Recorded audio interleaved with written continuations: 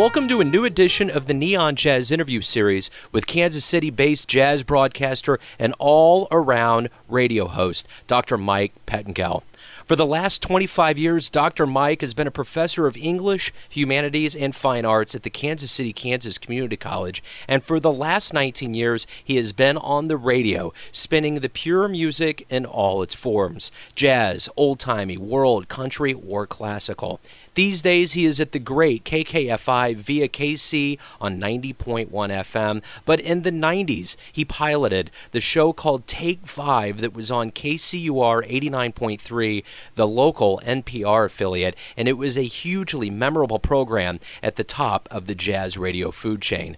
Most recently, he was awarded the Living Legend Award from the African American Museum in Philadelphia. KC is and will always be lucky to have Dr. Mike on the airwaves, and he has plenty of stories to impart to Neon Jazz. Please dig this interview in its entirety, my friends. Let me go ahead and dive in here and just get kind of an idea of what's been going on with you lately. Well, let's see. I've been doing, I'm on the air a lot, but probably people don't hear me a lot because I'm on late nights a lot of the time. So I do a show that's Saturday morning, 1 to 5 a.m., and then I fill in at other late nights, particularly Sunday morning, 1 to 4. I do that quite a bit. And then I share a show every other Wednesday with a guy at KKFI, and we do a classical show called The Classical Challenge that tends to focus on recent classical work for the most part. So I'm keeping busy, although people may not hear me very often on the air. Right on, right on. I know about those early morning hours. I definitely do. Let me ask you about this. Let me go back into the beginning of your lineage. You grew up in Arkansas. What was it like to? What was your childhood like to give you this love of music and jazz and all the genres that you dig and that you spin on the air? Well, that's interesting because my parents were not into music at all. I don't ever remember them even listening to music, but they started me out on accordion when I went to Catholic school in grade school. So I started out on accordion in first grade and then quickly graduated to piano. And I'm one of the nuns once gave me I took piano from the nuns. One of them gave me a record that was like The Life of Beethoven. And I put that thing on. It was really corny, but I just totally fell in love with it. And from that moment on, I just started branching out, not only in classical music. I would try to listen to different radio stations and stuff. And I remember hearing Fats Waller's song on some station in the middle of the night, and that totally blew my mind. And I'm the kind of guy that if I hear something, I have to acquire or at least listen to everything that person did. So from then on, I was just a Fats Waller fanatic. And a little later, when I'm still small, I saw the Benny Goodman Story with Steve Allen, which, again, pretty corny stuff, but at that age, it blew my mind. I had to be a clarinet player after that, so I became a clarinet player, and then I made friends with a guy. He was a Louis Armstrong fan, so we shared records. And, in school, of course, your band directors would help you out. I remember one of the band directors giving me a stack of Charlie Parker records at one point. And I took them home over the weekends and listened, and it was all live, kind of obscure stuff, and didn't sound too good, but I totally fell in love with it. And from there, of course, Miles Davis, and then there you go. yeah, on and on. It bleeds on out. And on, yeah, it just goes and goes, man. Yeah, once you get that bug. So when you were a kid, now you're a radio host and a professor. What did you want to be when you were a kid, when you grew up? Well, I think the earliest thing I wanted to be at age 10 was a poet, because I was reading Edgar Allan Poe, and I thought, oh, this is it, man. This is what I want to be. Of course, then I kind of grew out of that need. And I thought for a while I would be some kind of musician. I was a music major in college for a while. And then it became clear that I was going to be a band director, and I didn't really want to be a band director, although now that I look back on it, it wouldn't have been so bad. I probably would have really enjoyed it. But then I went to my second love, which was English, because I like to read. And I took some English classes, found some good professors, and just went that route. But my love of music as a hobby just increased. And so really, I spend most of my time dealing with music now, more than actually English stuff. although I teach a lot of English classes out here. Yeah, yeah. So in the beginning of your life from Arkansas, Yeah. you bounced around to Mississippi, Minnesota, back to Arkansas. How did that line going dot to dot get to Kansas City? Well, basically I went to school or I taught at different places. And so I would go basically where the money was, you know. If they would pay me to go to school there, I would go. And when I was at Ole Miss, that was pretty important for me because I started working at the Center for Southern Culture as part of a graduate assistantship. And there I got to meet Jim O'Neill, who's become a really good friend of mine. He knows more about American popular music, particularly the blues, than probably anybody on the earth. And I was working on this bibliography of the blues for them. And just as a student, my job was to check the references in the library through microfilm or old books or whatever. And so I spent, 8 hours a day looking at blues articles. And at the time I didn't, I knew about as much as the normal person did. I knew Robert Johnson, but I didn't really know anything else. So I spent all day reading about these guys, and then I kind of looked into working on this radio show called Highway 61 with Bill Ferris that went out all over the state on the public radio in Mississippi. And he hired me and a friend of mine. This friend would end up starting one of the people that started Fat Possum Records. And we programmed the show each week. So I would read about these guys all week, all the blues players, and then we would program all that music into the show, and Bill would just simply show up and announce the show. And so I got to learn a lot really quickly about that kind of music. And, I'm still teaching it in my classes and still playing it on the air. Right on. Was that your first radio gig? That was the first one, and I didn't talk at all. I just got it together and programmed it. And from then I went to Bowling Green, Ohio, and they needed people on their college radio station. So I showed up, and they go, okay, you're hired. And, sometimes your sub would show up, sometimes he wouldn't. So you might be on 2 hours, you might be on 6 hours. And, I had a friend who was into psychedelic 60s stuff, so we did a psychedelic garage band show. And then I was still, learning about jazz at the time. I knew Miles, and I knew Coltrane, and I knew some Monk, and basically that's all I played. I did play that stuff, and people who played with them, I would play their stuff. So I do remember a caller calling me and said, Coltrane's good, but can you play something else? And, Miles, it's kind of like the Beatles. You listen to the Beatles, and then you're opened up to pretty much all of rock and roll. Miles was like that for me in terms of learning. If you investigate things, you just learn about really all of modern jazz just through his music and the connections that go with that. And, of course, I had that earlier Fats Waller connection, so I learned all about the early period of jazz. So, I was on college radio for a while, and then when I went back I taught for a while in Minnesota, and then I went back to Arkansas and taught at a community college there in Helena, which was really the hotbed of blues history anyway, but really not a lot of people knew about it that lived there. So I got a job working on the FM station, which was basically playing black contemporary music, and I did an old blues show there, and it just kind of blew everybody's minds. Nothing like that had been done on that station, so that was interesting. And then on the white country AM station, KFFA, which is a pretty famous station because Sonny Boy used to play there. Sonny Boy Williamson used to play there during the lunch hour. I had a rockabilly show, and so I was doing that for a while. And then finally I made it back up to Kansas City, applied for a job here. And it's interesting, when I did my interview here, we were just messing around town, and we ended up down at the Phoenix. And Jim Mayer was playing, and I was going, oh, my gosh, it's in the afternoon, and I can hear live music, because I was so starved for that. I just thought, hey, if they offer me this gig, I'm taking it, and so I did. And I've been here 21 years now. Very cool. Well, the one thing that a lot of listeners in Kansas City will remember, I know I do very clearly, is your Take 5 show on KCUR.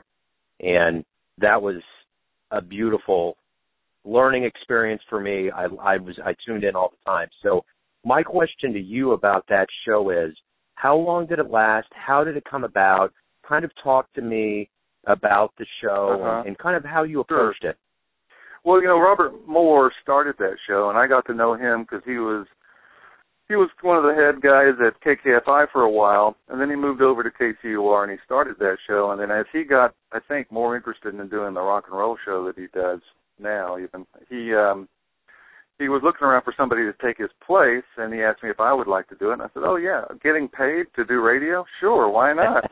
So I did that over there, and I think I was on for almost 4 years. I can hardly remember how long it was, but it was a lot of fun. I had a blast doing it because I was on consecutive nights, and that's just great when you can get a gig like that you can do one thing after another, and, basically people get used to tuning in. And so, I have to, I like all kinds of jazz, right? So I like the noisy stuff, the old stuff, the modern stuff.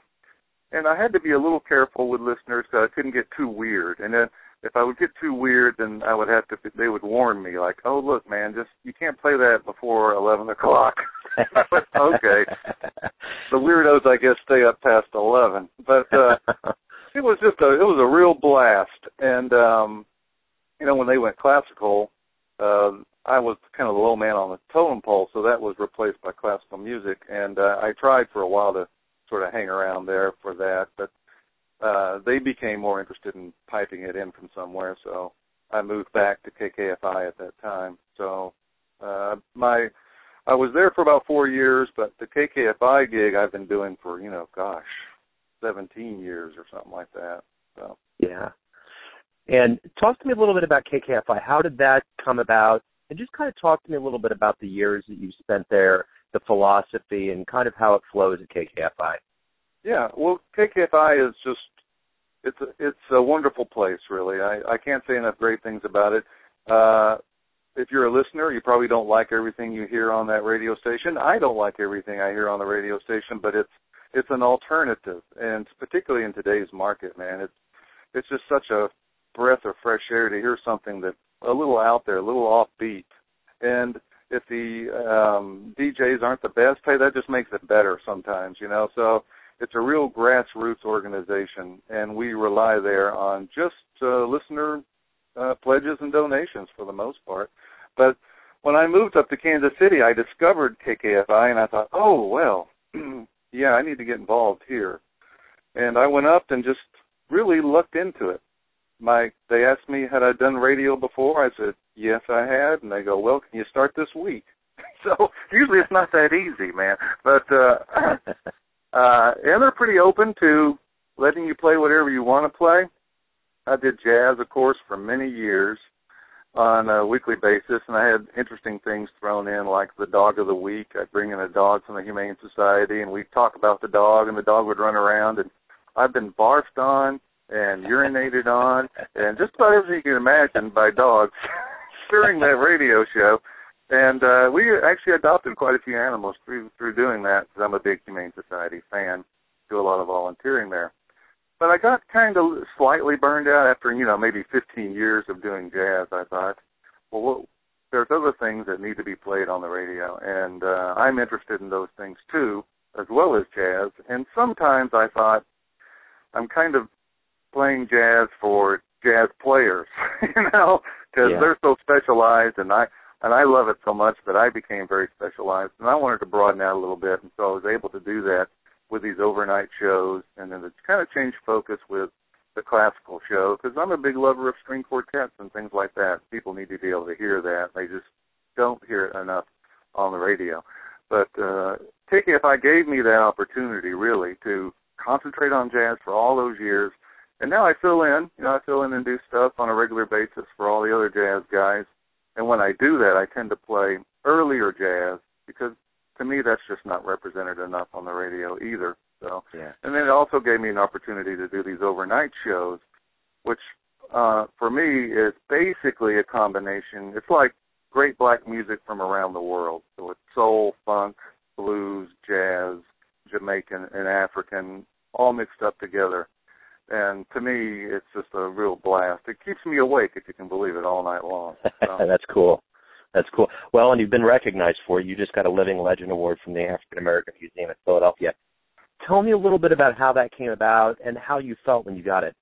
Well, through the wonders of the Internet, people can listen to us from around the world. And, you can connect to people through Facebook and stuff like that. But I was doing for, 5 years or so, a gospel show Sunday mornings, real early.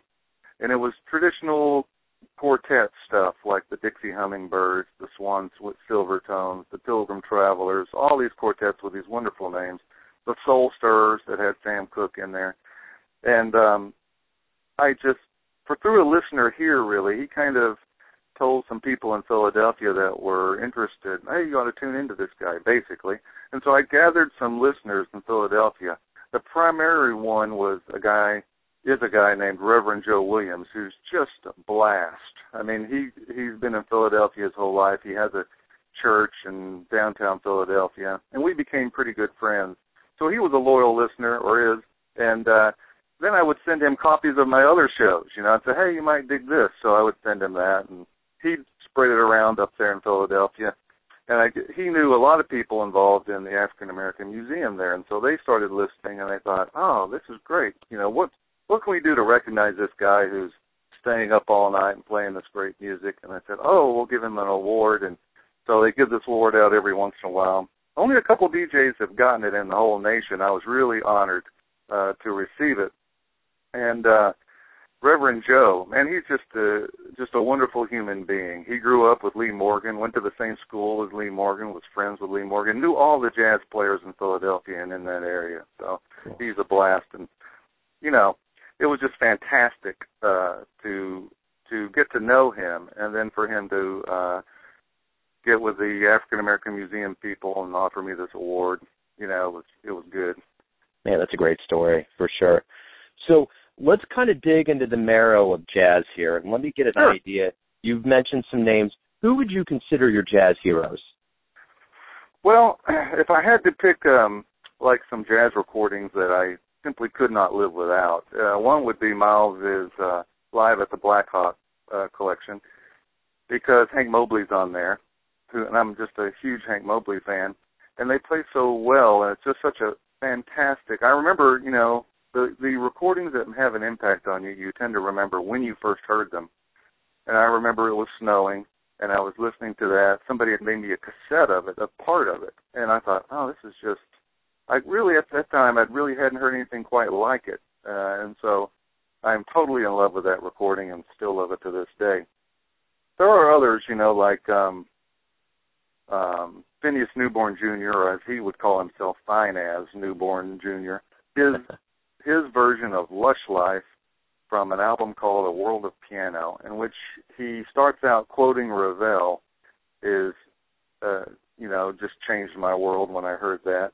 Red Garland, of course, played with Miles, but his own trio version of A Foggy Day is fantastic. And before you called, I was just kind of thinking of things that over the years that I've really loved, and I continue to play on the radio a lot. Herbie Nichols is another one that's kind of an unknown piano player that was really fantastic. And he has a tune called Love, Gloom, Cash, Love that is really fantastic, that I was just listening to. And it's a waltz. I tend to be a little bit, I love jazz waltzes, so I'm a little uneasy when it comes to those kind of things. And pretty much anything from Coltrane, of course. Yeah, absolutely. And Lou Donaldson and Grant Green and all the great guitar players of the past. I tried to play jazz guitar for a while. Now I've kind of switched over to mandolin. But I do like, in terms of what's happening now, I don't listen to a lot of straight-ahead new jazz music for a number of reasons. I don't like the way it's recorded, really. It's just too slick to my ears. I love the sound of the old Blue Notes and Prestige and Riverside. And speaking of Riverside, The Sound of Sonny by Sonny Rollins, one of the all-time great records of all time. I just ordered and received, I've been listening this week to Sonny Rollins Live at the Village Gate. It's a new box set with Don Cherry. And they get a little out there. They're not really avant-garde, but they're on the fringe. And, man, this is some of the best music I've heard in years. So wow. I would recommend it to you to definitely listen to. But in terms of new music, I like the avant-garde or the noisy guys or the just true improvisation people. There's a saxophone player named Ivo Perelman that I really like a lot. A guitar player named Joe Morris. Whit Dickey is a drummer. Michael Bizio is a bass player. And these guys, I believe, they kind of hang out in New York, and they record for small labels like the Simp label, Creative Improvised Music Project. And that's kind of like today's Blue Note label, in my mind anyway.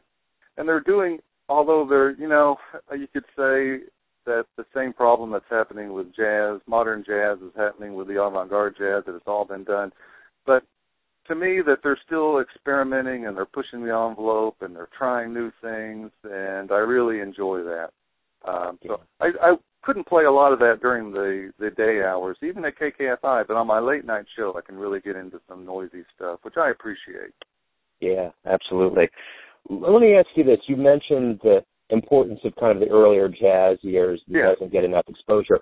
What would you personally consider your favorite idiom, so to speak? Post, bop? Where do you think you sit? Well, boy, that's a tough one, because it depends on the week, really. And I have a good representation in my collection of all those years, right? And so I would just say that, again, Fats Waller, anything by Fats Waller, I've loved it almost my entire life. And there are parts of Louis Armstrong that I really love. There's 1934 recordings of, there's a bunch of them, but I'm in the Mood for Love and Treasure Island, and it goes on and on. Benny Goodman was just such a huge influence on me, too. So it's hard for me to say, I just like this kind of music. I mean, I could do a show of that kind of music for 5 years and not get tired of it, but then I would have to change. Yeah. So if I had to pick one, okay, I'm on an island, I can only pick one type of jazz, it would probably be the 50s, 1957. I would listen to that year over and over again, because it was such a great year for jazz. Thelonious Monk, and I think you can't really get tired of Thelonious Monk or Coltrane or Miles from that period. No, that was a magnanimous period. There are some vocalists I like too, but I'm not that much into vocal jazz. But there are, Johnny Hartman's "Lush Life" is of course a great record. And interestingly, I remember playing that at KCUR on the Take 5 show. And so usually I was the only one there in the whole building. And I would just crank that stuff up. It had the microphone there, so especially on something like Lush Life, if you know all the words, you're singing along, Yeah. So I'm just belting it out with my eyes closed, right? And suddenly I open my eyes, and there's a workman who had come in to do something standing right in front of me, looking at me like I was crazy. I go, okay, well, it's a nice song, man. I wasn't going out over the air at that time, although I have sung on the air with not knowing it, That's awesome. So my next question is kind of formulated from being down on 18 and Vine. I went to the Blue Room at one point back in the mid-'90s, and I remember there was an older gentleman that was outside. I was smoking at the time with him, and he mentioned something about Miles breezing through town and just shook his head. It's like, man, I'd love to see that again.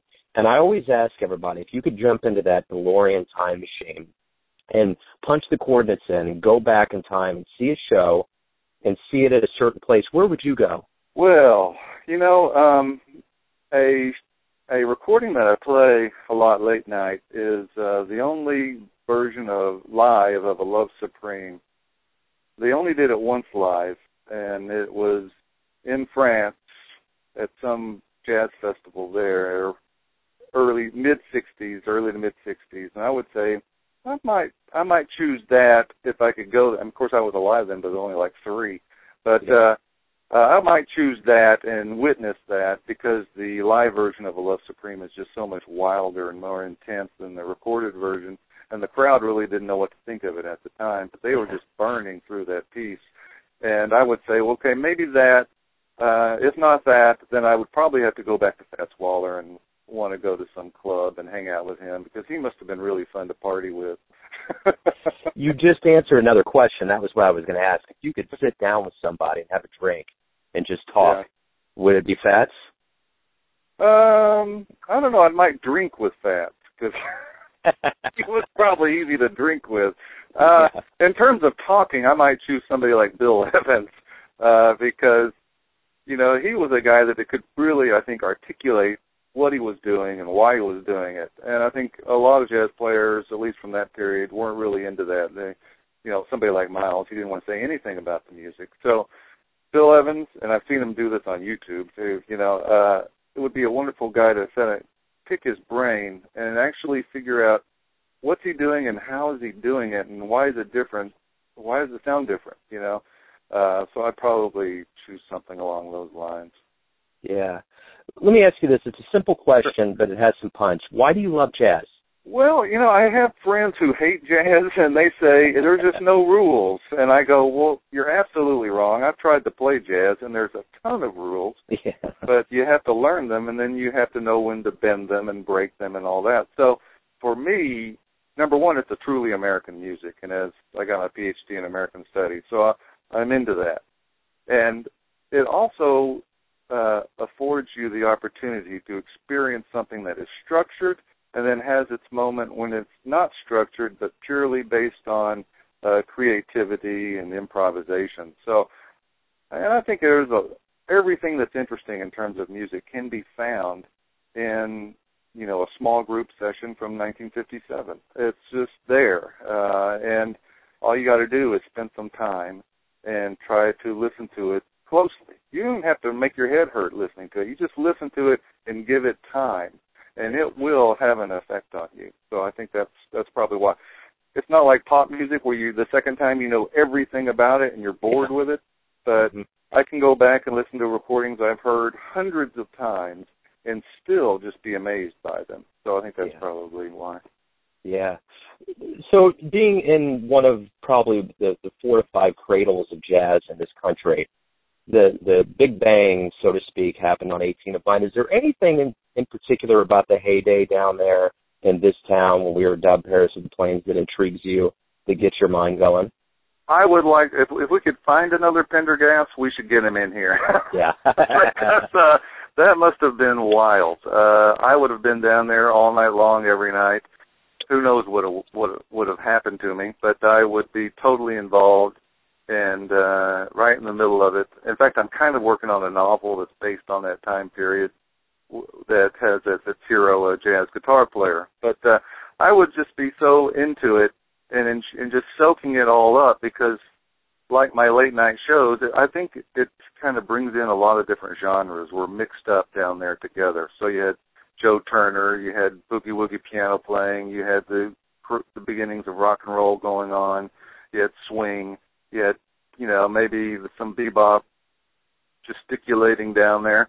And so it was all going on. And I think that to be able to experience that is fantastic. And we should celebrate it even more than we do. You know, there's no reason why we can't have a whole bunch of jazz bars and just really celebrating the history of Kansas City music, because that's what it's all about. That's why people know Kansas City. It's because of that music. Originally, with this question, too, I wanted to piggyback. What do you think about what's going on today? There's kind of a murmur that there's a renaissance with Watson down at UMKC and just the general fervor of new clubs and blood. What do you think about what's going on right now? Well, I think, progress in that direction is kind of slow, but people are trying to get it together. I really wish that the Power and Light would have been jazz-themed and they would have had live music playing. I mean, that was a golden opportunity that I think maybe we missed out on. There are new jazz clubs that occasionally open, and I go and enjoy them, and as long as there are places for people to play and people really support them, I think we're good. The problem is that in this country anyway, if you're an artist, particularly if you're a jazz player, you're really up against it. And so you're not making very much money. You're a master. You know how long it takes to learn? Well, you probably know, but your listeners might not. I mean, to master an instrument, talk to anybody who's really good on their instrument, and they'll say, well, I've been practicing and trying for 25, 30 years. And so that kind of artistry, I think, is not rewarded enough in this country. If I had my way and I was in charge of things, they would get a stipend. They would have a house, a car, and enough money to live, and then they could concentrate on their art. I think that's the right way to go.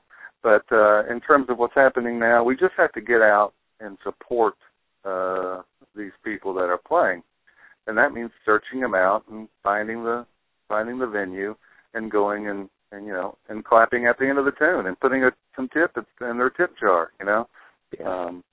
So if we could be better, but I think we're trying, and people seem to care. The idea of the radio station down at 18th and Vine, or the foundation, that sounds great, and I would like to get involved in that, and we'll see how that goes. And so nothing but good can come from that. Yeah, absolutely. So as a seasoned man of the Kansas City world, what would you say is the greatest thing about Kansas City? The parking. You can find a parking space. That's very good. But, to me, and I've been here so long, and the reason why I stay is, one, I love my job, and the other is that there's enough things here to keep you interested. If you're bored, you can go out and you can find something that is interesting, particularly in terms of music. So if I wanted to hear live jazz, I could do that every night of the week. I just have to know where to go. And the people here are very open, and there are opportunities here. So, we've got KKFI. That right there is enough to love Kansas City, because it is a little gem. And for your listeners now, if you're thinking, man, I might want to get into radio, or at least want to volunteer somewhere that's cool, KKFI is a good place to do that. So that and the general atmosphere of the place, it still keeps me interested and happy after all these years. Right on. Were there any radio hosts that you listened to growing up that you considered role models for you? Well, not too much. In Arkansas, boy, we were sort of poor on radio. Although out of, I think, Memphis, I was able to pick up that radio station where I first heard some Fats Waller, and he used to play old jazz. I think it was late Sunday night, and I would actually have my old tape recorder that you'd have to push down the buttons on, and I would wrap my headphones around the microphone and tape the shows so then I could listen to it later and, get to know what he was talking about, Duke Ellington and, Count Basie and Benny Goodman, all those guys he played. And I don't remember his name. I don't remember the show. I wish I did. I would try to get in touch with this guy and say thanks, because that helped. Yeah. Really, I think, if you're young and you're interested in music, just really surround yourself. I didn't have YouTube growing up. Yeah. If I did, I would know 6 times more stuff than I know already, because, man, it's all there. You don't even have to leave the room. It's there. And a lot of times that's good, and sometimes maybe it's too easy. I don't know. Yeah. I try to instill that in my students, but they're a hard sell. I try, and I'm going to continue to try, That's right. That's half the battle, man. So the one thing that I love that you do on a regular basis on Facebook is you always put up awesome pulp covers. So this is my question to you. If you were the central character of a pulp novel that was involving crime, it was jazz era specific, what would your name be, and would you be a good guy or a bad guy? I'd be one of those guys, probably. I like the hard-boiled detective formula, and so I would probably be in that sort of genre where I would be a little bit of both good and bad. I would be able to navigate through the good guys and the bad guys and be able to function in both of those worlds and be tough and get into a lot of fights and yet have a sensitive side. My name, I don't know. Gosh. I'd have to think about that a while. But it might be something like, maybe something with some symbolic concept to it, like Rome or Roman Burns or something like that. So you say, oh, okay, it's hooked back into ancient Rome, but it's now. And I would definitely be maybe a jazz player, 1939 or thereabouts, when Pendergast was being put in jail and everything was switching over from being a wide open town to being somewhat controlled. So then you have the cops who are trying to control stuff, and it would have a lot going on. Oh yeah, that sounds great. It's so much you pen that novel. I know. Well, I'll let you know if I ever finish one. But that'd be nice. So let me ask you this: my final question is: you're always busy. You're always moving forward. What, you got any plans, anything coming up, or are you just keeping on? Well, I would like to one day maybe get a show that's on during the day on one of the weekend days. I love the overnight, and it's a lot of freedom, but as you get older, it's tough. It's tough to stay up all night, one night a week. And so I get to bed, you know, I'm up all night Friday, and I get to bed Saturday morning at 5:30, 6 o'clock, and it takes a toll. But I would also like to maybe get some of those listeners back from Take 5, and I could probably do that if I were on during the daytime and on Saturday or whatever. Not that I want to take anybody's show. If they're listening, don't get upset. But that would be a dream. And, you know, I'm always, gosh, there are so much music out there. And now I'm listening to swamp blues from southern Louisiana. I'm really into that. And it's all been reissued, so I'm investigating that kind of thing, like Slim Harpo and all the people that tried to sound like Slim Harpo. Yeah. So there's all that. And I'm into so many genres that there's always something, man. There's always a big pile of music that I haven't heard. I want to get into it. And then, you know, there's playing music on my own, too. I'd like to be a better mandolin player and piano player. So, yeah. You know, if nothing else, you know, everything falls away in life and is taken away from you sooner or later. But your love of something like music, that stays. And it's always going to be with you. You might lose your loved ones. Your marriage might fall apart, God forbid. You might lose your job. But if you've got a love of music, then you've got something that will keep you company. You know, it's like a good dog. It's going to be there, man. When you come home, it's there. Yep. Well said. Well said. That's truth, man. It would be a huge understatement for me to say how much good you filled my brain in those years, and how I always, when this started, wanted to get in touch with you and let you know that, to interview you. This has been a big honor. I really appreciate you taking some time out. I'm so honored that you wanted to do it, because, you know, I don't even think of myself as anything, really. I'm just there to play the tunes, you know. My job is to get the tunes out, and I'm trying to stay out of the way as much as possible as a person, you know. So, shoot, it's not me, man. It's just the stuff that I happen to bring in. Thanks for listening and tuning in to yet another Neon Jazz interview, where we give you a bit of insight into the finest players and voices in New York, Kansas City, Chicago, and spots all over the world, giving fans all that jazz. And thanks to Dr. Mike for his legendary broadcasting prowess in Kansas City and America, and giving fans all of that good music like jazz.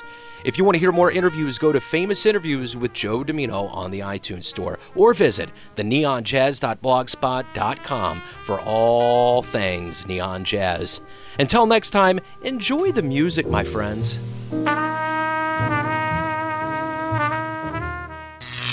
Neon Jazz.